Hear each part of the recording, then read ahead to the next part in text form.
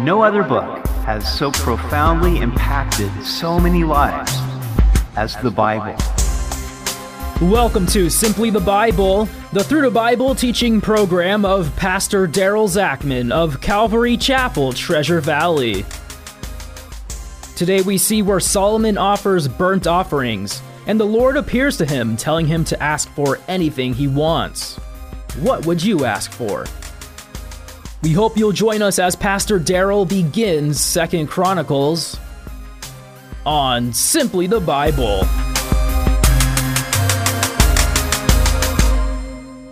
What if God appeared to you tonight and offered to give you anything that you want? What would you ask for? Does this sound like a genie coming out of Aladdin's lamp? But really, this happened to Solomon, and today we're going to see how he responded.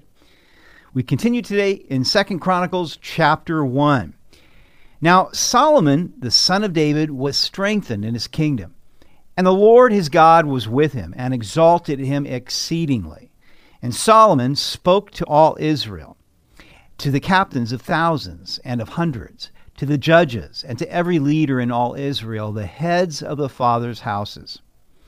Solomon's strength, no doubt, was the fact that the Lord was with him and exalting him exceedingly. And this, of course, also was the way that he was able to then speak to all Israel. I will tell you from personal experience that when I know the Lord is with me, when I know that I have something that he wants me to say, that I'm speaking his word, I can overcome any fear of public speaking. Then Solomon and all the assembly with him went to the high place that was at Gibeon, for the tabernacle of meeting with God was there, which Moses, the servant of the Lord, had made in the wilderness.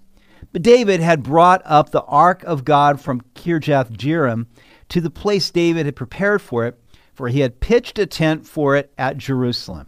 Now the bronze altar that Bezalel, the son of Uri, the son of Hur, had made, he put before the tabernacle of the Lord. Solomon and the assembly sought him there. And Solomon went up there to the bronze altar before the Lord, which was at the tabernacle of meeting, and offered 1,000 burnt offerings on it. Now this high place was Gibeon. It was 5 miles north of Jerusalem. And the high places were notorious for being shrines where people would offer sacrifices to the pagan gods. And so as you go through 2 Chronicles, we'll see this quite a bit, where there were high places and people were making offerings on the high places, and usually it was frowned upon. However, in this particular situation, Gibeon was the place where the tabernacle was. It was separated from the Ark of the Covenant. The Ark of the Covenant had gone into the Philistines' territory when Eli was a priest, way back during the days of Samuel, and then it got separated from the tabernacle, and it continued to be separated from the tabernacle. Well, David brought the Ark of the Covenant to Jerusalem, but the tabernacle with the altar where people would offer their burnt offerings, that was in Gibeon. So that was where Solomon and all of the leaders went to offer sacrifices as an expression of worship. They offered 1,000 burnt offerings. And of course, the burnt offerings were the offerings of consecration, where the entire animal was given to God as an expression of worship. On that night, God appeared to Solomon and said to him, "Ask, what shall I give you?"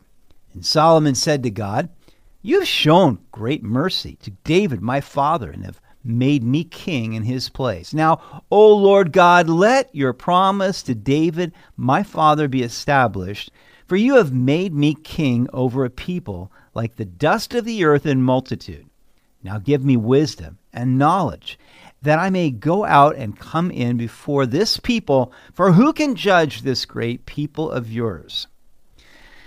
Now, I believe it's significant that it was here at the place where Solomon was worshiping the Lord that the Lord met him. That night, he had a dream, and God spoke to him in a dream. And God would do this sometimes in the Old Testament, especially we see this, God speaking to people in dreams. Of course, in the New Testament, we're told that in the last days, God will give dreams to old men. Your old men will dream dreams. So if I am getting older now, which I am, hopefully I start getting some dreams here pretty soon. that are more than just the jalapenos on the pepperoni pizza that I ate, but truly, something God has given to me. And that was the kind of dream that God spoke to Solomon. Now, in this, he offers the ultimate gift, which is ask for whatever you want, Solomon. Now, how would you respond to that? What would you say if God, who can give anything, said to you, what do you want? I will give you anything you ask for. How you answer that question reveals much about what is in your heart, what your life passion is, what your big dreams are, what gets you up in the morning, what you see your life purpose is. That's how you would respond to that question. And so it really tells a lot about what's in your heart. Now, what he said here was very important, because he said, okay, here's the deal. I know that you have put me in the place of my father because you've shown great mercy to my father, and now you've answered him and you've fulfilled your promise, which was that you're going to put his son on the throne, and that's why I'm here. See, Solomon knew it wasn't because he was so great. It wasn't because of anything except God had made a promise to David and that Solomon was there by grace. But he also understood that he now had to be king over this great people. He said they're like the dust of the earth in multitude, and I'm young. He was probably only 20 years old at the time. So he said, give me wisdom and knowledge that I may go out and come in before this people, for who can judge this great people of yours? And, that was really a great request.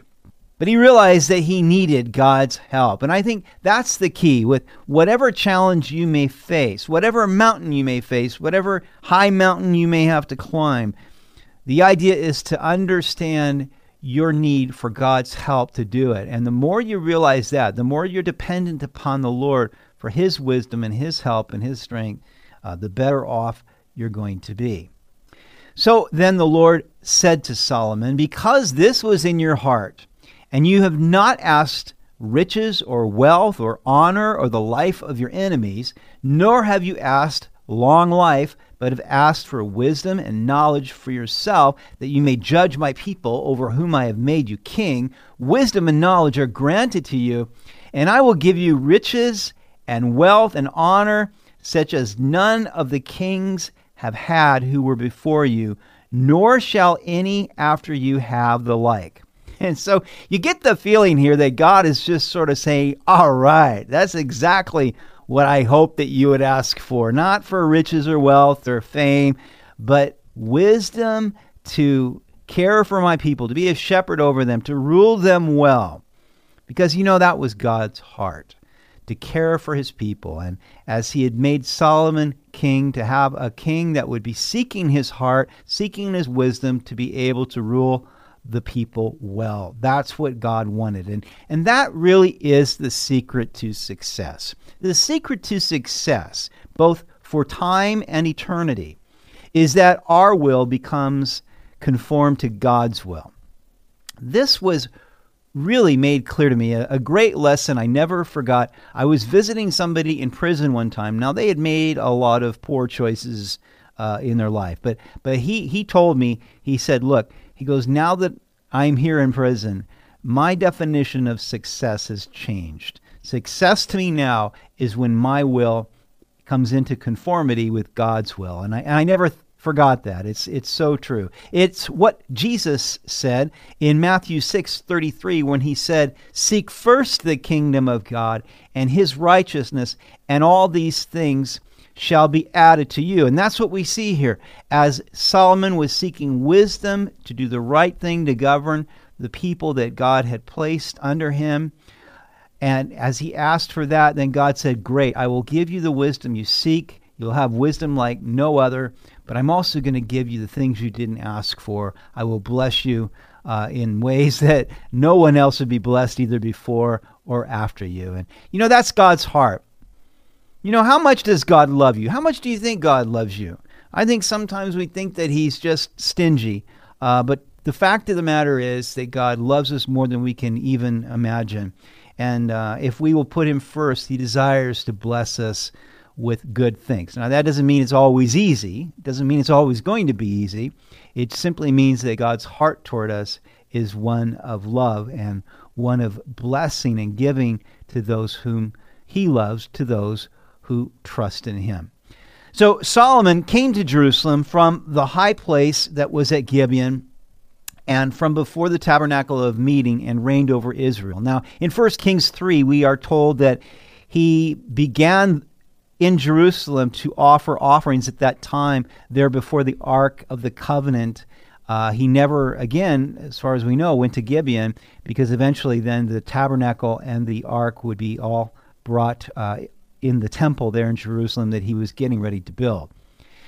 Solomon gathered chariots and horsemen. He had 1,400 chariots and 12,000 horsemen, whom he stationed in the chariot cities and with the king in Jerusalem. Also the king made silver and gold as common in Jerusalem as stones, and he made cedars as abundant as the sycamores which are in the lowland.